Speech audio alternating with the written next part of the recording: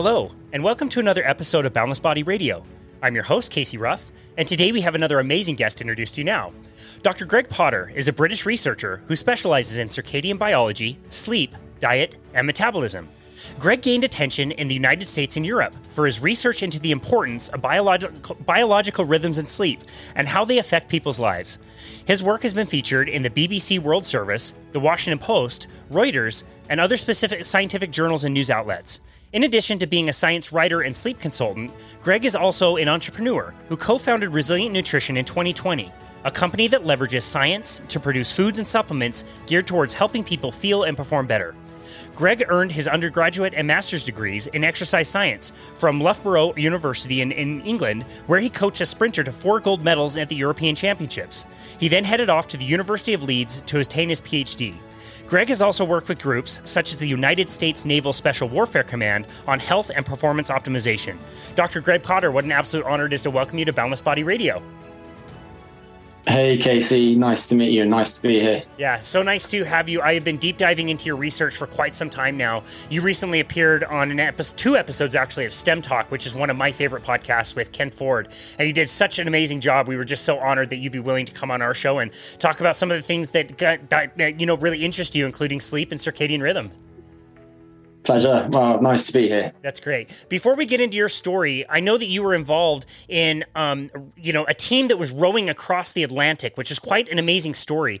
How does one help a team of 2 people prepare for that voyage? That seems extremely arduous. Well, I won't take any credit for more than I actually contributed. So the 2 guys that rowed the Atlantic, Dave Spellman and Max Thorpe, were already in tip-top shape when I came along. And my friend who was sponsoring them asked me to help out with their nutrition and with strategies to help them cope during inevitable sleep loss, because they would be for weeks at sea trying to row the Atlantic as fast as possible. And so I really just gave them some guidance related to their nutrition and some simple things they could do on board to improve their sleep quality, recognizing that they were going to lose some sleep. And then also just kept in touch with them along the way. And I'm still in touch with them nowadays too, because since they achieved a very impressive feat, they broke the world record in that particular crossing. They've both gone on to do some really cool things since. Wow, that's amazing. What things are you trying to consider when it comes to nutrition on that type of a voyage? Quite a few. And many of them relate to practicalities. One is that on that type of boat, you don't have a fridge. The temperature is going to fluctuate a lot. So your ability to take fresh food that will remain palatable and non-toxic is limited. So that automatically whittles down the types of items that you can take with you. Another key problem to address is the fact that those guys would be burning at times over 10,000 calories each day. They're both big men and they're doing so much activity that they're expending energy at extraordinarily high rates. And so given that they have to try and match their calorie intakes to those expenditures, and invariably they're not going to do so, but the point is that in some ultra endurance events there's some preliminary evidence that people who better match their calorie intakes, their energy expenditures, tend to perform better. So trying to consume enough calories each day while minimizing digestive distress is another key one. And then there are a few other factors too. So because they'd be away for several weeks, it's important that they try and maintain their nutritional status. So simple things such as micronutrient supplementation, multivitamin, multimineral, that type of thing can be helpful in those contexts. Recognizing also that because you don't have a fridge and you can't consume lots of fresh foods beyond the first few days, you're likely to not get enough of certain micronutrients, and also your needs for certain nutrients are going to be higher because you're doing so much strenuous activity. And then the final one is just that given the mass of the boat is a determinant of performance in the event, you're trying to reduce the weight of the boat as much as possible. And based on that, more energy dense items come into their own. And that's why many people favor quite calorie dense foods, so foods that are very rich in fat as opposed to protein and carbohydrate, for instance, which is a viable strategy in part because it's an ultra endurance activity. And so the average intensity that the guys row at is relatively low compared to their maximum, although for most mere mortals, they're still rowing incredibly hard. Wow, that's crazy. I was trying to think like, what would some of the staple foods be? I was thinking like maybe like pemmican or something like dried meat with like extra beef tallow in it, or things with like plant fats like coconut oil. I mean, were a lot of those kind of staples? So the staple foods were some dehydrated meals to begin, and typically they'd have those breakfast, lunch, and dinner. And in almost all types of ultra endurance activities that last many days or even weeks, people will tend to gravitate to those, in part because comfort matters. You're doing something extremely taxing. And so having something that's familiar, reminds you of home, that's delicious, can be a huge boon during those dark moments. So they would have those, and a variety of those from a few different manufacturers. They would supplement those meals with various high calorie items. So given that fresh fruit is perishable, they tend to go for dried versions of it. And that goes for some other foods too. You mentioned dried meat there, and they did take some jerky and some other dried meat with them too. Then to provide additional calories, nut butters come into their own. And this is actually how a company that I co-founded came about. The company's name is Resilient Nutrition. Because they'd be burning calories at such a high rate, we made nut butters for them, given the fact that nut butters are incredibly easy to consume. They're very energy dense. So the nut butters in our range vary between about 490 calories per 100 grams and over 600 calories per 100 grams. They are also very stable. You don't have to refrigerate them. They're delicious. And one interesting detail also is that whereas with whole nuts, the actual accessible energy is not as high as what you will read on the nutrition label. Famously, there's a study of almonds showing that if you compare the actual bioaccessible energy of ground almonds, so almond nut butter, to whole almonds, the available energy in the nut butter is over 50% higher than it is in the whole almonds. Wow. And then we took nut butters as a base and we made them hopefully have performance enhancing effects above and beyond their basic nutrition by adding certain nutraceuticals that can support physical performance and your ability to adapt to stress.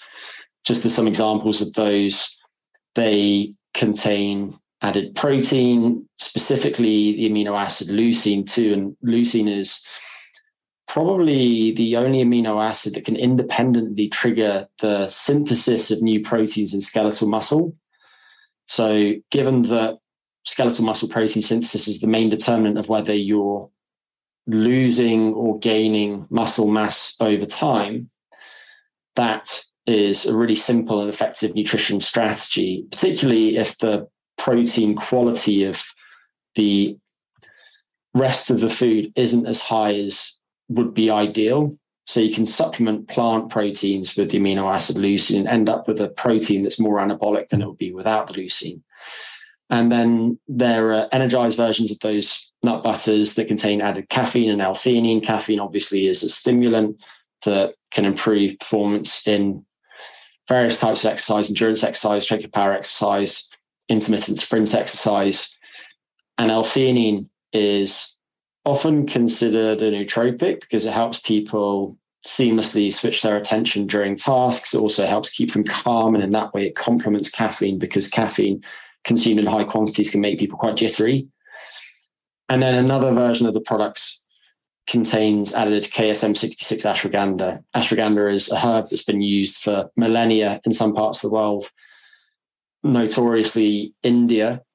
And it is a so-called adaptogen, meaning that it helps people better cope with stress. When people regularly consume a standardized dose of ashwagandha, such as 600 milligrams of KSM-66 ashwagandha per day, they tend to feel less stressed. And that sensation, of course, corresponds to change in their biology. So you tend to see reductions in morning cortisol levels, for example. And cortisol is a so-called stress hormone that's involved in things like mobilizing energy reserves, boosting alertness, and so on. And ashwagandha also has some interesting effects on physical performance when regularly taken over time. There is preliminary research showing that when people regularly consume it, they might slightly boost their VO2 max, which is one of the primary determinants of performance in many endurance activities.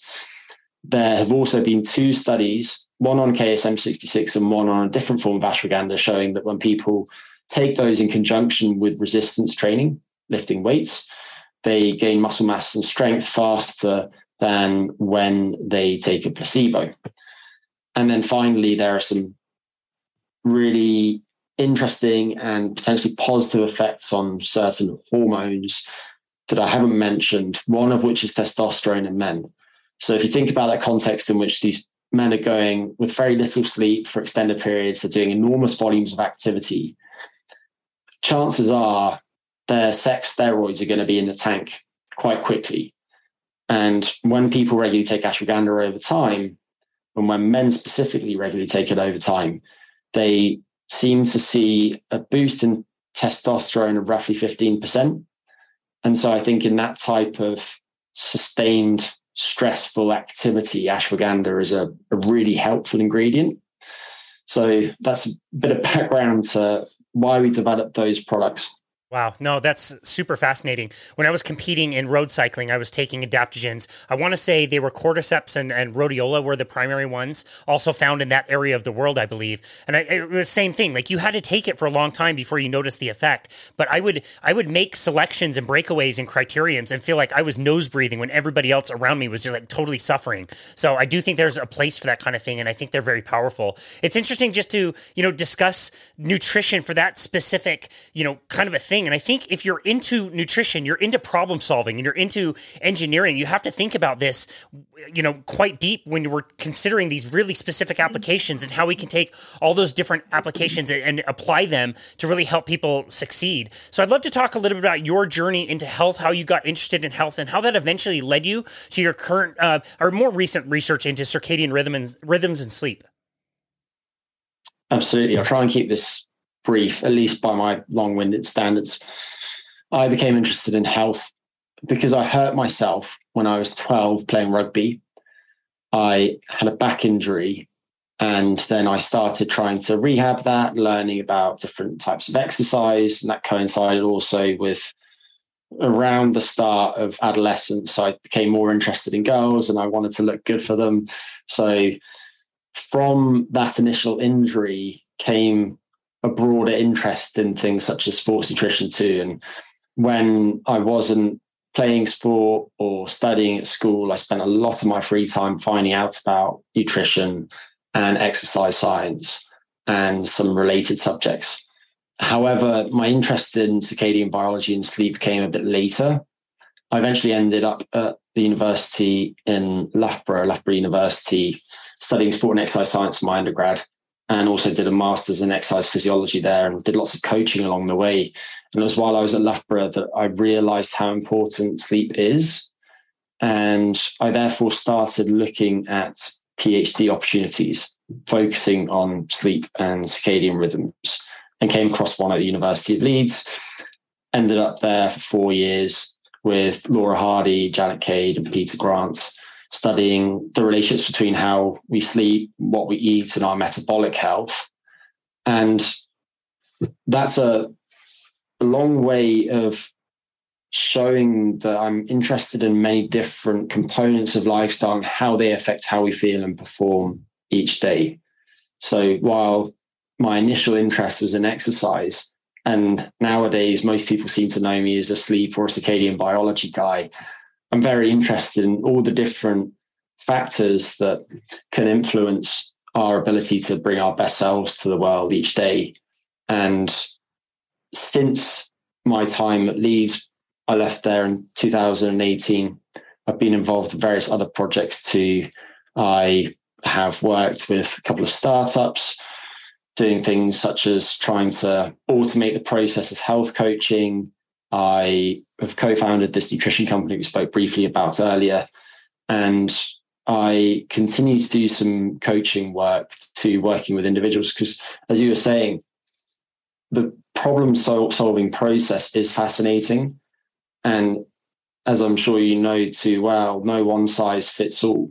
And so with this type of podcast, you're always trying to give people helpful guidance, but you always have to add the caveat that on average, this works relatively well in this context, but it might not be for you, or you might be a hyper responder and find that this works extraordinarily well for you. Yeah, that's right. It's equal parts exciting because there is always that engineering component. It's also equally frustrating when we come back with lots of answers saying, I don't know, I'm not sure. We think this, we can't prove that. There's a lot of things that we have good ideas about, but we don't fully know. When somebody goes to the Resilient Nutrition website, they can download your ebook for free. That ebook is fantastic. You did an amazing job writing it. And in the beginning, you do a really good job communicating this idea that we have evolved in a certain way for a very, very long time. Our evolution seems to have changed maybe in a little bit more of a gradual way about 12,000 years ago when the agricultural revolution kind of started in a few different places on the planet. But even as more recent as like 200 years ago, we really have changed a huge amount in the last 200 years with the Industrial Revolution. And I was just talking to one of my clients this morning, like he had a crappy night's sleep. So his nutrition is off charts. So now his weight loss has plateaued. His stress is way up, and you can't seem to like find any direction of causality in any one of those. Does the sleep cause the bad eating? Did the bad eating cause the bad night's sleep? But it's all to say, like the discussion that we had is like, look, we evolved in this certain way, but now it's 2022, and we have to be realists with our life and lifestyle. And I love the way you explain, like you're just trying to bring out your best self. And so I wonder if we could talk about circadian rhythms, how we evolved with them, and hopefully come out of this conversation with some good practical tips that people can be thinking about to understand how we can make that truth jive with today's reality. Mm-hmm. Yeah, of course. Circadian rhythms are just these rhythmic changes in our biology roughly every 24 hours that are driven by our own internal clocks. They're not driven by our cycles of eating and fasting or physical activity. They are an output of the circadian system. And the reasons that they evolved likely relate to the fact that we live in the presence of this roughly 24-hour light-dark cycle. And organisms evolved on the planet, which rotates about its axis. And obviously the sun rises at roughly the same time each day and sets at roughly the same time. And to thrive in that type of changing environment, it would have been advantageous to be able to anticipate changes in the niche in which organisms lived back then. So, for example, it would be likely there would be certain other animals that would be active at certain times each day. And so if you as an organism were higher up the food chain than them, it would be helpful to anticipate them being active so that you could go out and get the food that you need in order to sustain your own survival and therefore your ability to pass on your genes. And so what happened over time is that organisms evolved these clocks, which basically give them certain patterns of daily behavior. They're either nocturnal or nighttime active, diurnal or daytime active, as humans largely are, or crepuscular, meaning that they're primarily active around dawn and dusk respectively. And you see this in certain animals such as deer. Humans have a little bit of that type of behavior too. We tend to be a little bit more active at those times of day. And interestingly, when you think about those three different categories, there are flurries of activity around dawn and dusk respectively when the organisms in these different temporal niches are all active around the same time. So that's likely the reason that we evolved these clocks. And the purpose of these biological rhythms, or circadian rhythms specifically, is to optimize our biology according to time of day. And so you can think about this internal clockwork as setting a daily timetable of events in different tissues throughout your body. And so as daytime active organisms, our bodies are primed for being physically active and consuming food during the day. And that means that lots of different related biological processes work better at that time. So, for example, your digestive system undergoes a variety of changes each 24-hour day, such that your ability to absorb nutrients is higher during the daytime. There are 24-hour cycles in the gut microbiota that influence how you respond to foods. There are time of day changes in immune function, such that our ability to ward off pathogens is higher during the daytime, which makes sense because as we interact with the environment, we will expose ourselves to more pathogens than if we were just sleeping at night and weren't moving around. Wow. And there are lots of related metabolic changes too. So, for example, core body temperature fluctuates over the course of the day such that it's typically highest in the late biological afternoon, which for a lot of people is around 5 p.m. And it's at that time of day, therefore, that we're physically strongest and most powerful. And that might have some implications for when we want to exercise, if we want to optimize our performance or be at our best. There are also changes in some key determinants of health, such as insulin sensitivity. And based on this, there's a time of day change in our ability to effectively dispose of the glucose and the carbohydrate that we consume, such that it's roughly 17% higher at 8 a.m. than it is at 8 p.m. And again, that's driven by our biological clocks. And then at nighttime, we're of course suited to resting and fasting. And the sleep period provides an opportunity for our bodies to undergo various different housekeeping functions. For instance, various different metabolic byproducts of wakeful activities tend to accumulate in the brain as we go about our days. And then at night, it's as if the plumbing in some parts of the brain opens up, allowing the trash collectors to take out the garbage and clean it up. And it's also during sleep that we integrate our experiences with our previous experiences so that we can better understand the world around us, make predictions about the future.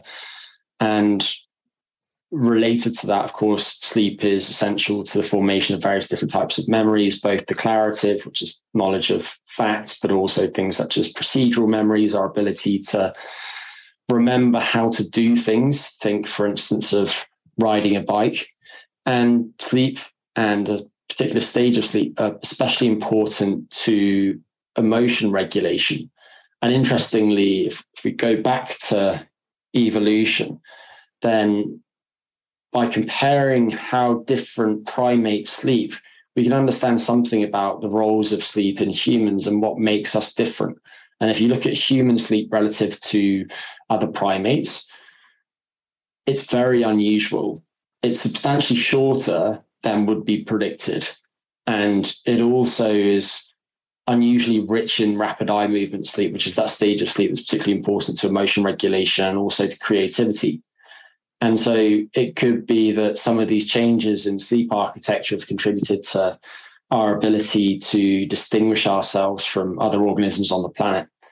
So I'll stop there, but that's a little bit of the evolutionary background to the emergence of circadian rhythms and how they're so helpful. Yeah, that is absolutely fascinating. So many awesome talking points there. You're talking about all these different peripheral clocks. You also talk about like a master clock. Can you tell us the difference between the two? Yeah. So you have this biological clockwork, which is a bit like a network of related clocks in cells throughout your body. It's likely that every one of the billions of cells in your body has its own molecular clock. And we don't need to go into details, but this molecular clock basically comprises these loops of gene expression and then the translation of the products of that expression. And the resultant varying protein levels over the course of the day then influence when other genes are expressed according to the 24-hour cycle, creating these rhythmic cellular changes and lots of different processes in different tissues throughout the body. But the issue is that because there are clocks throughout your body, there needs to be a way of keeping all of them on time with each other. And a key way by which our bodies accomplish this is via the master clock. And it's this master clock in the brain that acts like the conductor in an orchestra, in that the conductor helps keep the rest of them on time. The master clock is in a part of the brain, the anterior hypothalamus, and it's called the suprachiasmatic nuclei just because of the location of this clock in the brain. So supra means above, chiasm is cross, so it's above where the optic nerves cross. And it receives information about time of day from the eyes. So there are specialized cells in the eyes, in the lower part of the eye specifically, named intrinsically photosensitive retinal ganglion cells, or melanopsin-containing cells, that contain this unusual photopigment, which absorbs short wavelength light specifically. And so what that means is that overhead light that is rich in short wavelengths, which is basically what daylight is, most strongly affects the activity in these cells and then sends that information back to the master clock in the brain. And this master clock in the brain then uses a variety of different mechanisms to keep these other clocks in time. And all of the clocks in your body outside of the master clock are collectively termed peripheral clocks. So there's a very broad distinction, but that's just the way that scientists have gone about it so far. And the mechanisms by which the master clock signals time of day information include regulation of melatonin synthesis in the brain. So the master clock has a pathway back to the pineal gland, which is where most melatonin is synthesized. And melatonin you can think of as acting as an internal signal of darkness, telling cells throughout your body that it's the biological nighttime and therefore to engage in appropriate activities for that time of day. And melatonin does that by acting on a couple of different types of receptors on those cells. But the master clock also uses some other mechanisms too. So, for example, it does produce some of its own secretions that will act on nearby cells, giving them time of day information. It also has various different neural projections to other parts of the brain that are involved in things like sleep-wake regulation. And then one of the interesting properties of the master clock is that itself, it's quite resistant to changes in temperature from the outside world. And that's a really important property of circadian clocks, because what you see in many biological systems is that if you increase the temperature, then you speed up the rates of certain chemical reactions. You see this in things like photosynthesis. But if that was true of circadian rhythms, then if you increase the temperature, then you would speed up those rhythms. And so your clock wouldn't tick at 24 hours anymore. It would become faster and faster. And so the circadian system has to be temperature compensated. And it's the master clock in the brain that gives it this particular phenomenon. And the master clock, therefore, while resistant to temperature outside, can help set clocks elsewhere in the body through temperature, because some of these other clocks do respond to body temperature. And so it's this master clock in the brain that provides that daytime rhythm in core body temperature. Your core body temperature fluctuates by nearly 1 degree Celsius each day, such that it's at its lowest typically around 2 hours before you wake up in the morning, and its highest in the late afternoon. And that contributes to things such as alertness and various different metabolic processes. But that's something about these different clocks. And I suppose the important points are that the master clock in the brain is very responsive to your patterns of light exposure. And if you want it to function well, then it's imperative that you provide it with sufficient, meaning enough duration of daylight each day. And daylight has a couple of key characteristics. One is that it's very intense. Our eyes don't register, or our eyes register this. However, we're not very good at perceiving light intensity consciously in terms of our visual system, because if you go outside, you might not notice that the intensity of the light outside might be roughly 200 times higher than what it is indoors. However, these cells in the eye that relay information back to the master clock do register that. And so daylight is a much, much stronger time cue and anchoring the timing of your biological clock each day than indoor lighting is, even using something like a light therapy lamp. And that's in part because daylight is very rich in these short wavelengths. And then with respect to the peripheral clocks, what seems to be the case is that some of them are very responsive to our cycles of eating and fasting. And this hasn't been very well demonstrated in humans just yet, but there are plenty of reasons to think that this is true of us too.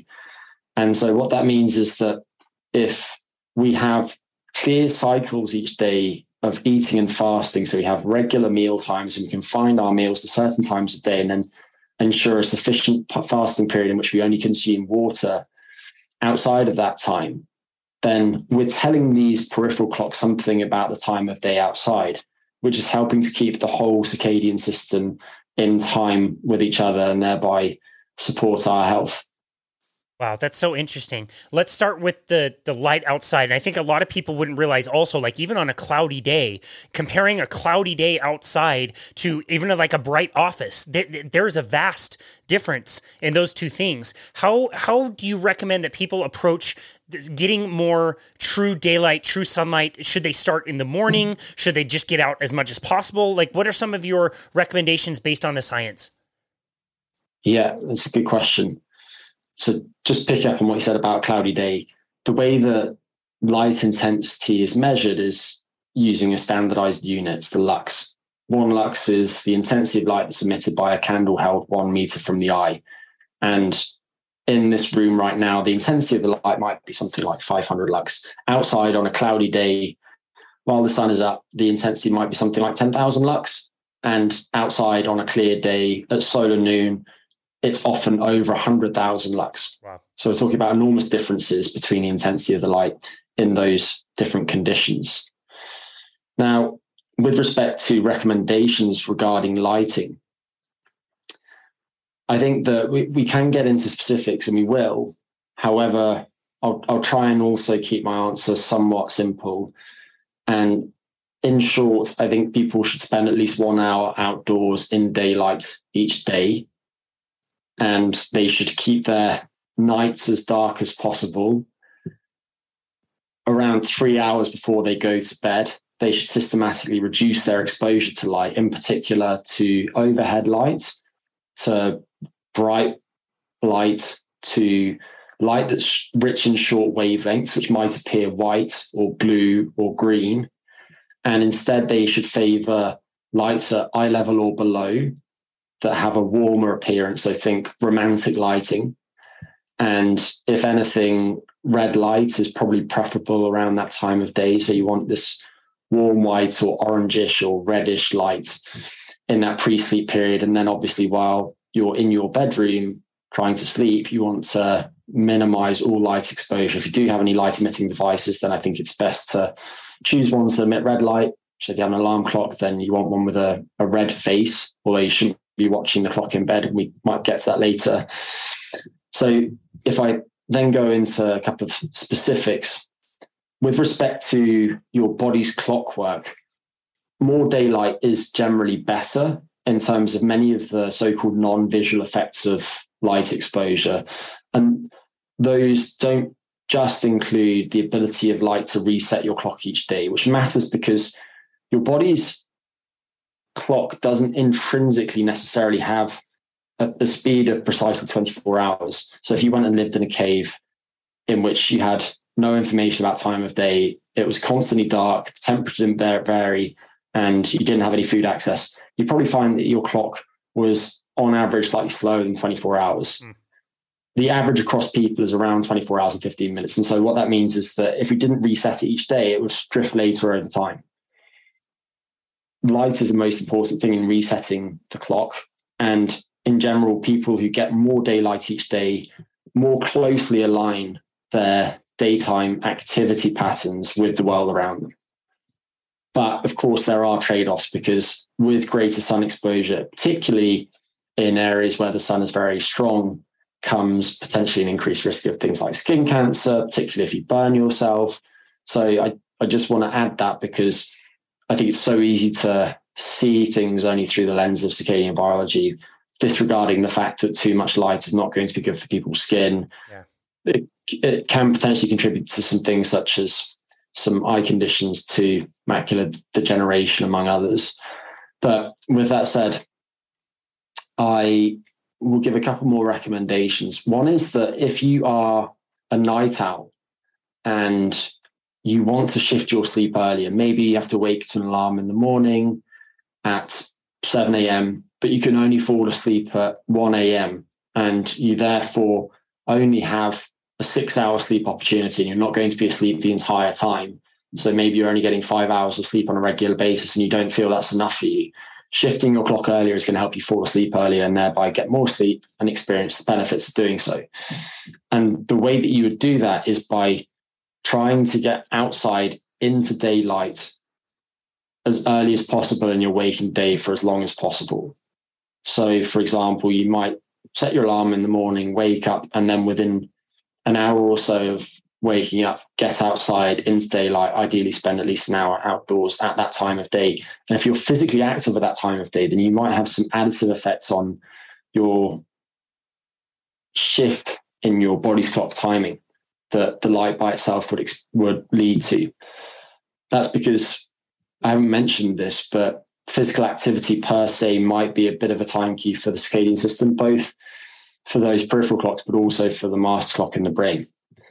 So that's a simple strategy for night owls. If you can't get outside at that time of day, then you want to turn on the overhead lights as strongly as possible. You might want to use a light therapy lamp. If you do so, then I'd get one that emits at least 10,000 lux. And you probably use that for half an hour to 1 hour, keep it within a meter or so of yourself. And then during the daytime, if you're stuck inside, try and sit by a window, because the intensity of light moves in a non-linear fashion as you move away from windows, such that there's a really rapid drop-off in the intensity of light. So as a night owl, getting more daylight is really important if you're trying to accelerate your clock, and sitting by windows is a really simple way of doing so. Otherwise, trying to break up your day with short walks after meals, which is also going to be good for things like how well your body processes various different nutrients in the meals that you consume, will be helpful. And then if you are a very early bird, let's say that you're 70 years old and you find yourself waking up at 3:30 in the morning, because what tends to happen is over the course of the lifespan, our body's clocks shift in their timing such that after the end of adolescence, they basically get earlier and earlier until the grave.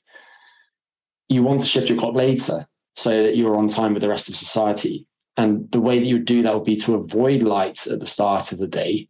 Obviously, you don't want to do anything dangerous. You don't want to keep all of the lights off necessarily, walk around in darkness. But again, minimize overhead lighting, much as I described earlier when speaking about how you should change your lighting in the 3 hours or so before bed.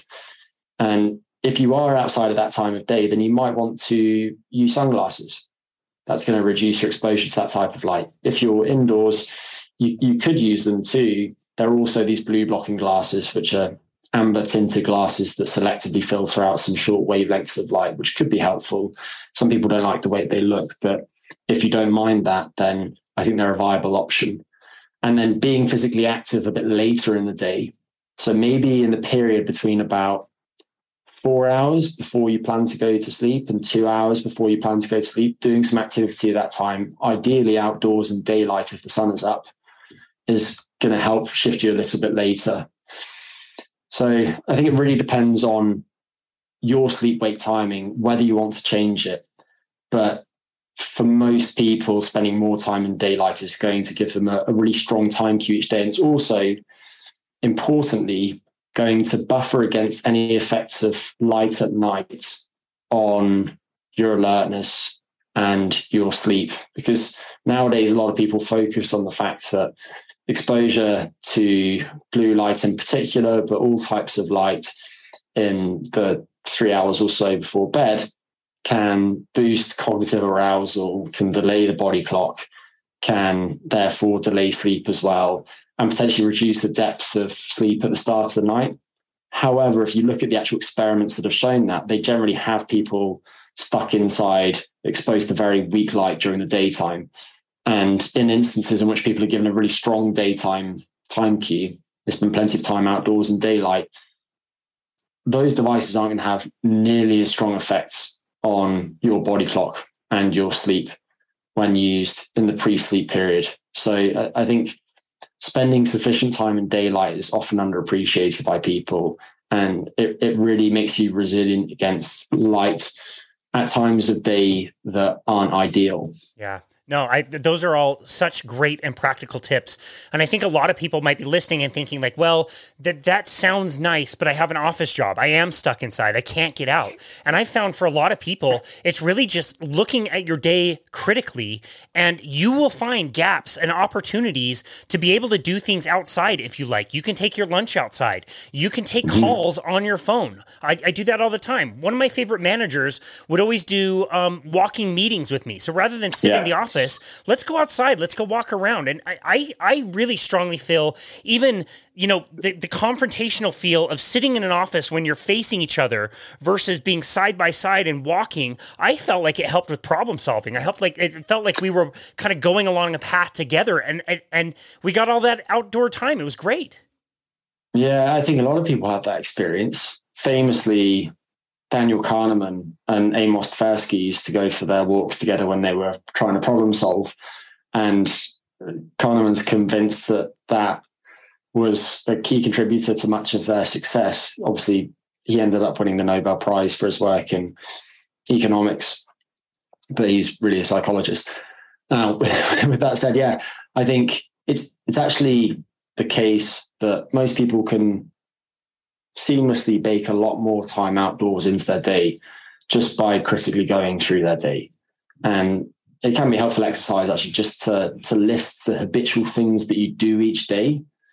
I know many people are interested in behavior change and habit formation will have people do this, and then try to identify the habits that are constructive and the ones that are potentially destructive. And you'll probably find that there's an opportunity for you to increase your morning light in the half hour or so before you go to work. Maybe you normally have your coffee indoors and now you can take it out on the balcony in the morning. It's also worth mentioning that obviously your body's clock will change in its direction over time.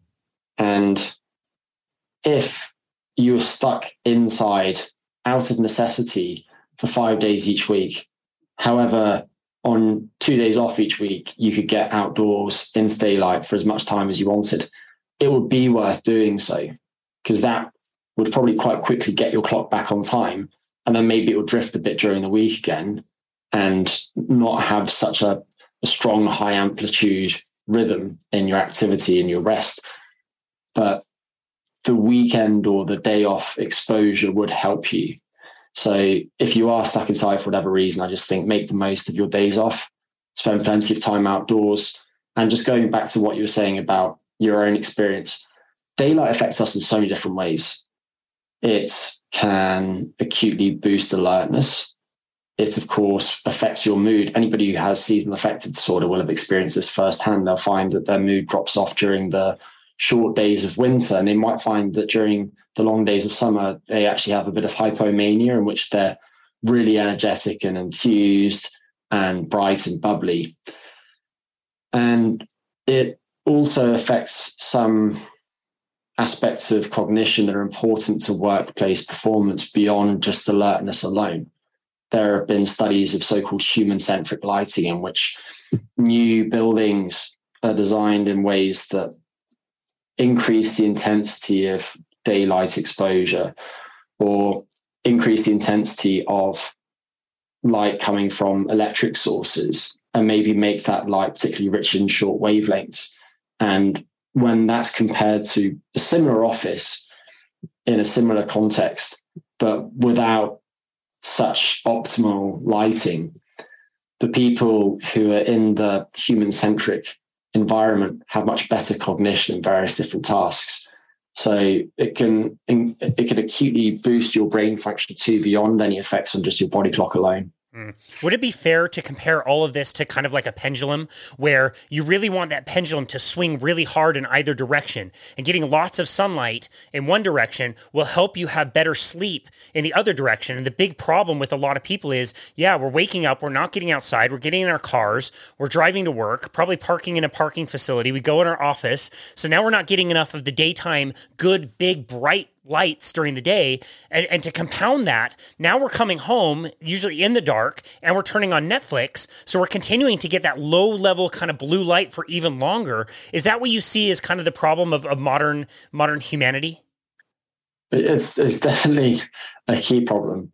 And you see this in many different contexts. An interesting one is comparing urban environments to non-urban ones. On average, people who live in cities sleep a bit later than people who live in the countryside, for example.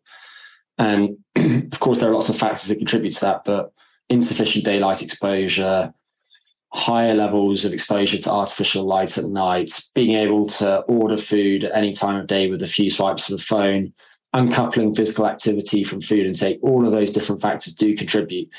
And just to comment on the fact that sleep is later in those urban settings, what you tend to find, of course, is that people who get more daylight exposure on average have earlier sleep-wake timing. And that is because they have these really strong time cues. Because the human body clock is on average a bit longer than 24 hours, when you don't give it strong time cues, it tends to shift later. And so, sure enough, there have been various different studies showing that night owls or late chronotypes on average have worse health. And this is looking at many different aspects of health, including brain health, cardiometabolic health, and so on, than early chronotypes do. But they also tend to have less healthy behaviors. They smoke at slightly higher rates. They might be slightly more likely to abuse alcohol. They might consume slightly more processed food and snacks. So in general, I think that association between late chronotype and worse health is driven by weaker time cues, and also the fact that these people have less healthy lifestyles. It's not that they're intrinsically less healthy than the rest of us. And something to add is that when you think about this in an evolutionary context, it's clear that it would have been adaptive for people to have variation in their preferred sleep-wake timing. There's been some fascinating research of pre-industrial people by David Sampson and others showing that if you go into an area where people don't have access to electric light and you measure their sleep-wake cycles, there's large distribution in when people are awake and when people are asleep. And there's this hypothesis that's been put forward, the Sentinel hypothesis, which basically posits that the reason underlying that is likely that would have been adaptive because there was always somebody up who was on guard against potential threats in the environment, whether that was from a rival band of people or from some other animals. And so that variation in sleep-wake timing is inbuilt to humans, and in some ways it's adaptive. The issue, of course, is just that people who are at far ends of the chronotype spectrum can now face problems because society tries to confine them to being active at certain times each day. And that can compete with sleep, your ability to maintain social relationships, and many other things that strongly affect your health. Interesting. Yeah, I've heard that before, that if you get a group size big enough that would have really compared to groups that we would have adapted with, 100 to 150 people maybe, that you will always have somebody awake. And that could be, like you said, really well adaptive. I think that's absolutely fascinating. You've already mentioned fasting, and I would love to talk to you about meal timing and the things that you've learned about that. I know this is a big area of expertise of yours. And I also really love how you clearly define fasting and time-restricted eating. I think that's very, very important because when somebody hears fasting, you don't know exactly what they're thinking. A lot of people already go to like, what do you mean? Like I'm going to not eat anything for 5 days. You need to be really clear about those definitions. I love that you're so deliberate about that. So you can talk to us a little bit about the things that you've learned about meal timing and fasting. You love that I'm pedantic. I do. It's great. It's great. We love it. I think one issue that's common to many relatively nascent fields in science is that people haven't clearly defined their terms. This is true of fasting and time-restricted eating and so on. There's no consensus as to what time-restricted eating is. And so I've just previously laid out how I make the distinctions between these different things. To me, time-restricted eating is referring to humans. Time-restricted feeding is referring to non-human animals. And time restricted eating entails restricting access or intake of all calorie containing items to a period of 12 hours or less each 24-hour day. So, for example, if you consumed your first calories of the day at 10 a.m. and your last calories of the day at 6 p.m., that would be an 8-hour caloric period, which is nerd speak for what most people call eating window.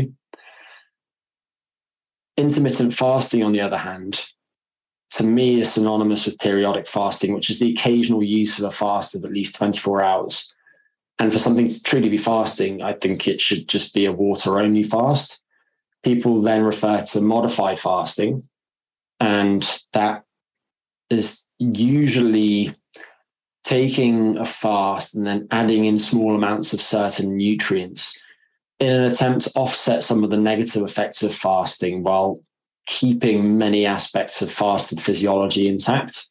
So people might consume small amounts of dietary fiber. They might consume certain minerals because they think that adding some sodium and potassium and magnesium is going to help them feel better during extended fasts. Or there are also some of these fasting mimicking approaches, the best known of which is Voltalongo's Prolon. And those are just very low calorie snack packs that people will periodically use in an attempt to reap some of the benefits of fasting, but in a way that's frankly more palatable to a lot of people. And with respect to some of the health benefits, I'll focus on time-restricted eating, in part because I think time-restricted eating has some huge advantages relative to some other ways by which people try and improve their cardiometabolic health through nutrition by, for example, losing weight. One of them is that people understand it. If you're a doctor and you have 15 minutes with a patient who has obesity and is struggling with various aspects of their health and body image because of that, then trying to explain what a paleo diet is to them might be quite tricky. It might be easier than trying to explain how to implement the DASH diet if they're hypertensive, but you would still rather have more than 15 minutes. If, however, you're trying to explain time-restricted eating to them, it shouldn't be particularly hard. You just say to the person, what I want you to do is restrict your intake of all calorie-containing foods and drinks to an 8 to 10 hour window each day. You can choose when that is during the day. And when people get that simple advice, they tend to experience a few different benefits. There was a meta-analysis by Shinji Moon on this a couple of years ago showing that people on average slightly reduce their food intake each day. They lose a small amount of weight. They slightly reduce their blood pressure.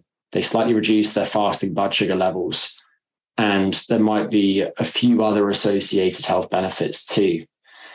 And I think another key advantage is that people can stick to it once they understand what it is. If you look at adherence rates in studies of time-restricted eating, people can usually comply with recommendations around 80% of the time, which is a much higher rate than for lots of other dietary interventions.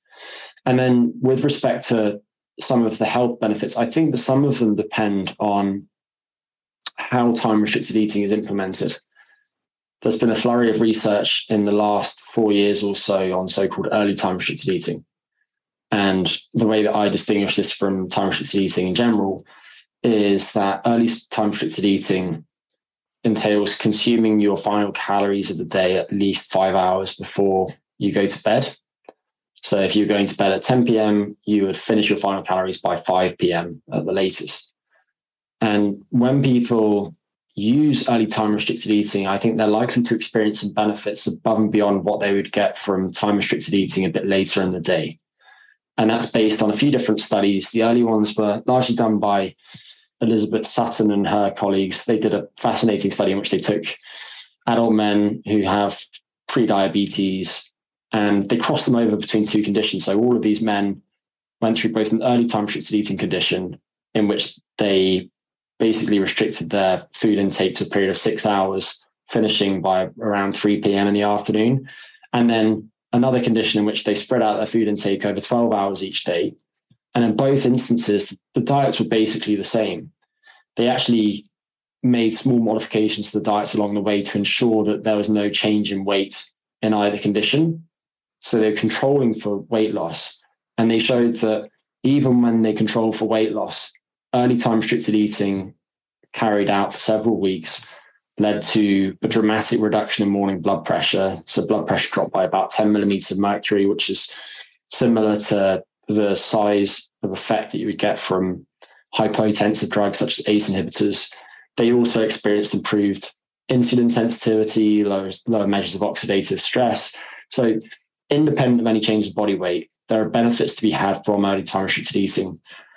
So those have been called into question recently because of a couple of relatively high profile studies, most notably one that was published in the New England Journal of Medicine this year. But to be honest, I think that research was flawed in part because if you look at the two groups, then the group that wasn't the early time restricted eating condition had quite short eating windows at baseline. And so if you're taking somebody who habitually has, say, a 10-hour eating window, and you say, oh, I want you to use time restricted eating, and you're going to have this 8-hour eating window, 10 hours to 8 hours isn't a very large difference. So you're unlikely to see many effects as a result of that. And they found that the addition of early time restricted eating to calorie restriction, because the other group just did calorie restriction without the time restricted eating, didn't have any measurable effects on the outcomes that they looked at, which included things like body weight, waist circumference, blood sugar control, blood lipids, and so on. However, if you look at their results, then numerically, the data was marginally in favor of the time restricted eating condition still. There was probably an issue with the study in that they didn't do their power calculation correctly. And if they'd had a larger sample size, they probably would have found a difference between the groups and how much weight they lost. Because the time restricted eating condition did lead to marginally more weight, at least in terms of the numbers alone, as opposed to what was statistically significant. And then some other research around the same time found similar results. But one thing to note with both studies is that in no instance were the results for time restricted eating worse than the comparator.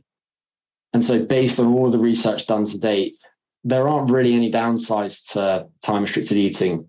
The only ones that there might be, based on the research, mostly relate to practicality. And in the case of early time restricted eating, of course, dinner is a really important social time for a lot of people. So if you're planning to finish your dinner by 3 p.m., it just might not jive with the rest of your life, especially if you have a family. And in that instance, I think it can make a lot of sense to worry less about the eating window timing and more about how you concentrate your food intake within the eating window that you select. So say, for example, that you decide that you're going to use an eating window between midday and 8 p.m. So an 8-hour eating window, which for a lot of people would finish 3 hours or so before they go to sleep. And this is quite a common approach. What you might do is you might make your first meal within that window the largest of the meals that you consume. Because in terms of your circadian biology, where you concentrate the center of mass of that food intake during the 24-hour day is probably the thing that matters most. And so by front loading your food intake, you're aligning when you're eating with when your body is best set to digest and metabolize those foods, even if the eating window itself is maybe a little bit later than it might be in an ideal world. And there have been lots of studies looking at things like changing the relative sizes of breakfast and dinner, showing that among obese adults who are on weight loss diets, if they have half their calories at breakfast, they lose substantially more weight and more inches off their waist and have greater improvements in their blood sugar and blood lipids than if they have half their calories at dinner. So just simply having a big breakfast and a relatively small dinner can go a long way to reaping many of the benefits of early time restricted eating, in my opinion. Wow, that is so well explained. Fascinating stuff. I can say just anecdotally with the people that I work with, as long as they're not eating, a very high carbohydrate diet, like 400 grams of carbohydrates a day, and having big blood sugar swings, once you kind of get that under control with whole food eating, intermittent fasting or time restricted eating, it seems to work for so many different things in a way that, like you said, it's very easy. There's a very high compliance. Most people can do it. You can do it in a way that you're less nitpicky about exactly what foods you eat, and you save money. You don't need to eat in the morning like people. It's great. You save time. Like on vacation, you don't need to spend 2 hours at the breakfast place. It's great. It's interesting that you say you save money, because one of those studies that I just mentioned that came out around the same time as the paper in the New England Journal of Medicine didn't find differences in the outcomes that they looked at when they were looking at cardiometabolic health. But they did find that early time restricted eating improved diet quality. So they looked at this healthy eating index that's used in various studies. And they found that calorie restriction alone didn't lead to meaningful changes in that, but time restricted eating plus calorie restriction did. And of course, one of the reasons for that is that we tend to consume different items at different times of day.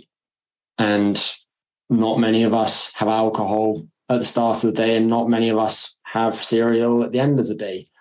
And so based on that, I think early time restricted eating is likely to have some of its magic by improving diet quality. And the reason that I brought this up is that you were talking about saving money. One of the things that they found in that study was that, or one of the things they found in another study that looked at the effects of time restricted eating on the composition of food that people were consuming, found that time restricted eating reduced food waste. Food waste is a huge problem. So much food is thrown away. And if time restricted eating can reduce food waste by even 10%, then I think that's a really big positive that isn't the kind of thing that is on most people's radar, but is definitely an advantage. Yeah, I love that. Before we let you go, do want to ask you a question about creatine. We know that you are what I would consider to be an expert on creatine, and this supplement just keeps popping up everywhere with so many amazing and wonderful benefits, super well tested. Can you tell us a little bit about creatine and what some of the latest research is around it, and how much people should be taking? Yeah, creatine I always describe as the gift that keeps on giving, because it's been around a long time. Right. People were using it in the 1992 Barcelona Olympics. I think the example that people always point to is that Linford Christie was taking it. Whether he was taking anything else, I don't know. But creatine is most popular among strength and power enthusiasts, people who are trying to be bigger and stronger. And that's in part because when you take creatine on a regular basis, you boost your muscles' phosphocreatine stores. And these are turned over quickly during brief, high-intensity exercise. And by boosting those stores, you can better support energy provision during things such as running the 100 meters or doing a set of 10 in the back squat, whatever it might be. Creatine also has some effects that aid muscle growth independently. So it can stimulate certain muscle growth pathways. It will also increase the hydration status of muscle cells. And that might have some other benefits in, for example, exercise in the heat. But while a lot of people have focused on those benefits of creatine, more recently, there's been a substantial amount of research into some of the effects of creatine in different bodily tissues, including the brain. And based on this research, people are now interested in supplementing creatine in a variety of different disorders, everything from neurodegenerative disorders.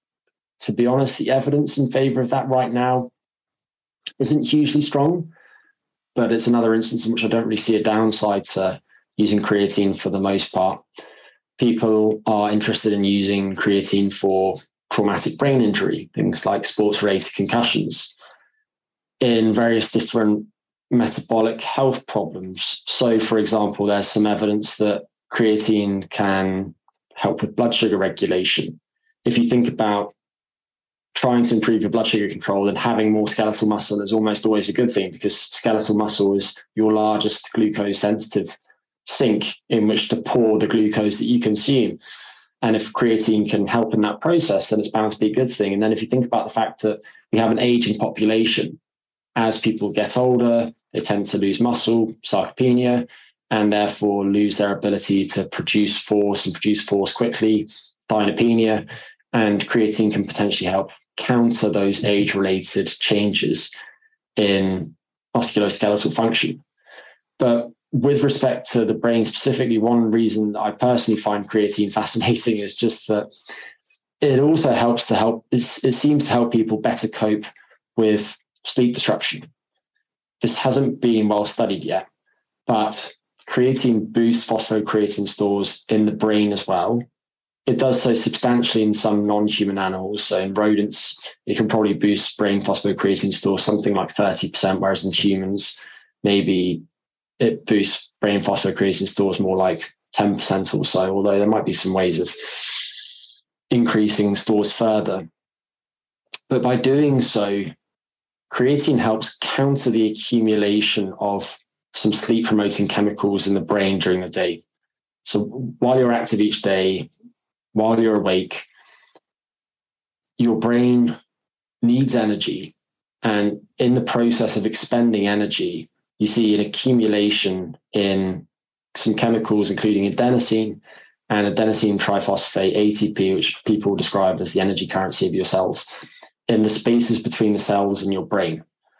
And I won't go into the details, but basically as those accumulate during the day, there's an increasing pressure to sleep.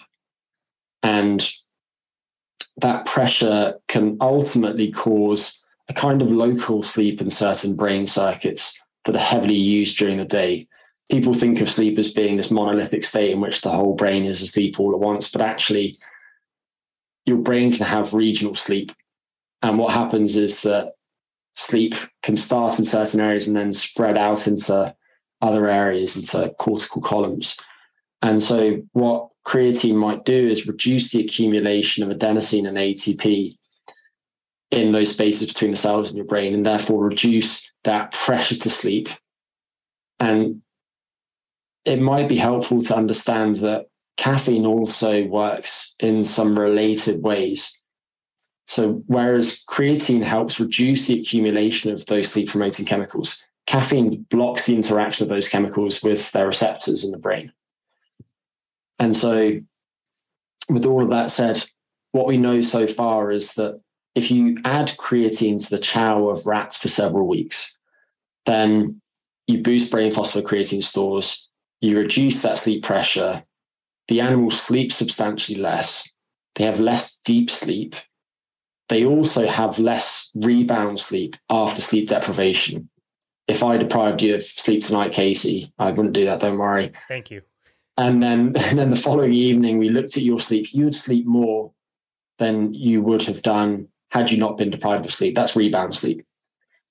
After creatine intake, you don't see such big rebound sleep. And so in some ways, after creatine supplementation, sleep looks a bit like sleep looks in genetically short sleepers. They have a very similar sleep phenotype.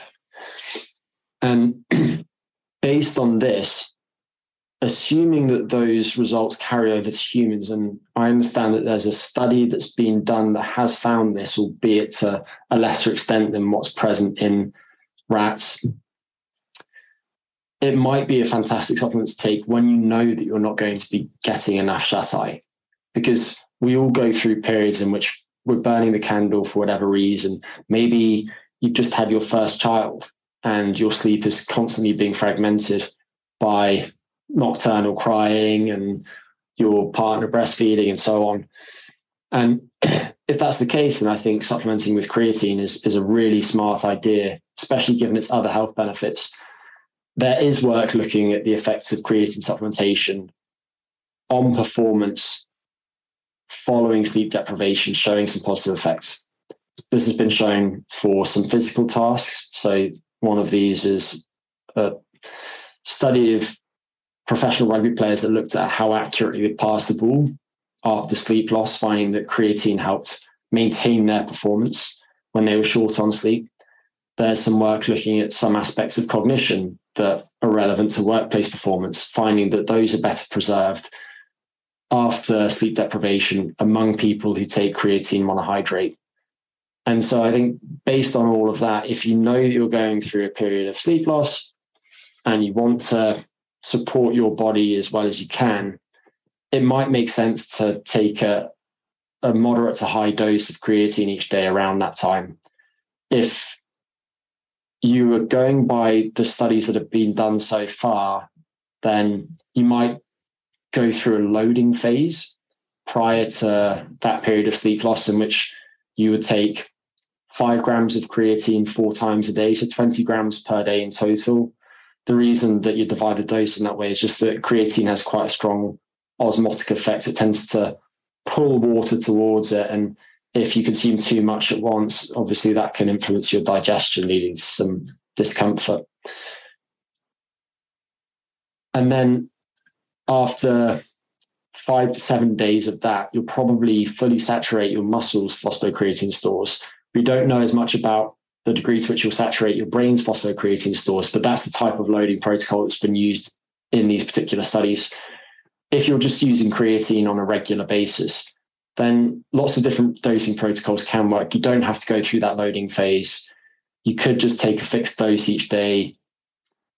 We don't really know what the dosing schedule that's ideal is. It might vary a bit between people, but to be honest, there don't seem to be big differences between studies using different dosing protocols. And I think that if somebody's taking roughly 5 grams of creatine per day, they're going to get all of those benefits. Personally, I take it each morning with breakfast because carbohydrate and protein can aid creatine uptake.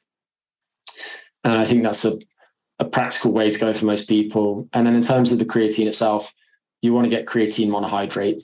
A lot of people will get CreaPure creatine, which is just a micronized form of creatine, on the assumption that its purity is better than a lot of creatines that are on the market. That's sometimes true. There are also non-CreaPure creatine monohydrates that are high quality too. And my impression is that most of the creatine that's on the market is actually creatine monohydrate and what you want it to be. Fortunately, it's really inexpensive. There aren't really any contraindications to taking it. Maybe some people who have some kidney problems, maybe some inborn, some genetic disorders of dysfunctional creatine metabolism, which are very rare, obviously. One that I think is interesting that would give me pause is people who experience hypomania. So if you have bipolar disorder and you're going through a phase in which you're just full of energy and you can barely sleep, maybe creatine would help you better cope during that phase. But I also wonder if it could exacerbate it, because one of the interesting applications of creatine is that it does seem to boost mood a little bit too. There have been a couple of studies looking at creatine supplementation and treatment-resistant depression. Women who haven't responded to conventional antidepressant medications, things like SSRIs, showing that creatine monohydrate supplementation can help in those instances. If somebody's mood is already through the roof and they're full of beans, I just wonder whether creatine could exacerbate that. There's not really evidence showing that. If anything, the evidence so far suggests that creatine can actually be helpful in bipolar, but that does make me think twice about supplementing creatine. So that was a whistle-stop tour of some of the reasons creatine is so interesting, but we barely scratched the surface. Wow, that is absolutely amazing. That's such great information that's going to come in handy in a few months when the World Cup is on and I'm watching TV way too late. It'll come in handy another few months after that when Netflix drops the next series of Formula One, which I'm absolutely hooked on, and they drop 10 episodes of Formula One. I'm going to watch them one by one. It's so good. That was such great information and such a great explanation. We really appreciate this discussion with you. There's so many different routes we could have taken with this, and you gave us a lot of really practical tips and tricks on how to navigate this stuff. So, Dr. Greg Potter, where do you want people to go to find you and connect with you and your work? My website is gregpotterphd.com. Very self-indulgent, but gregpotter.com was taken, and therefore my social media handles are also at gregpotterphd. I'm on Instagram, where I post occasionally. I am now on TikTok, which nice. which feels ridiculous. and I think I've got about 6 followers, which is very exciting. Very proud of that. Very good. But on TikTok, I've just been uploading some videos with some sleep tips. And if you're looking for more information about sleep, recognizing that we didn't get to that today, then you might find some of those helpful. That's great. We make fun of it a little bit, and it's social media. It's kind of a pain, but it gives people sound bites that can really help them. So it's cool that you're doing that and branching out, and that is going to help more people. I might not be your 7th follower, but I'm sure that will grow over time, and you'll be able to get out this really good information for people. So thank you, Dr. Greg Potter, so very much for everything that you've done in your life, and thank you for sharing this information with us today. We really appreciate you. Pleasure. Thank you, Casey. Absolutely. It was an honor. And this has been another episode of Boundless Body Radio.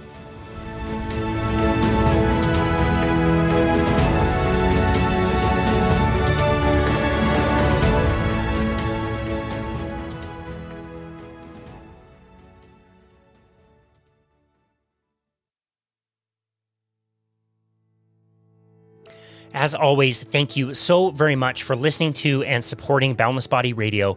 It has been such a joy to go on this journey now that it's been 2 years of doing these episodes and all the amazing conversations that we've had with thought leaders, and to be able to share this message around the world with literally hundreds of thousands of people has been so amazing.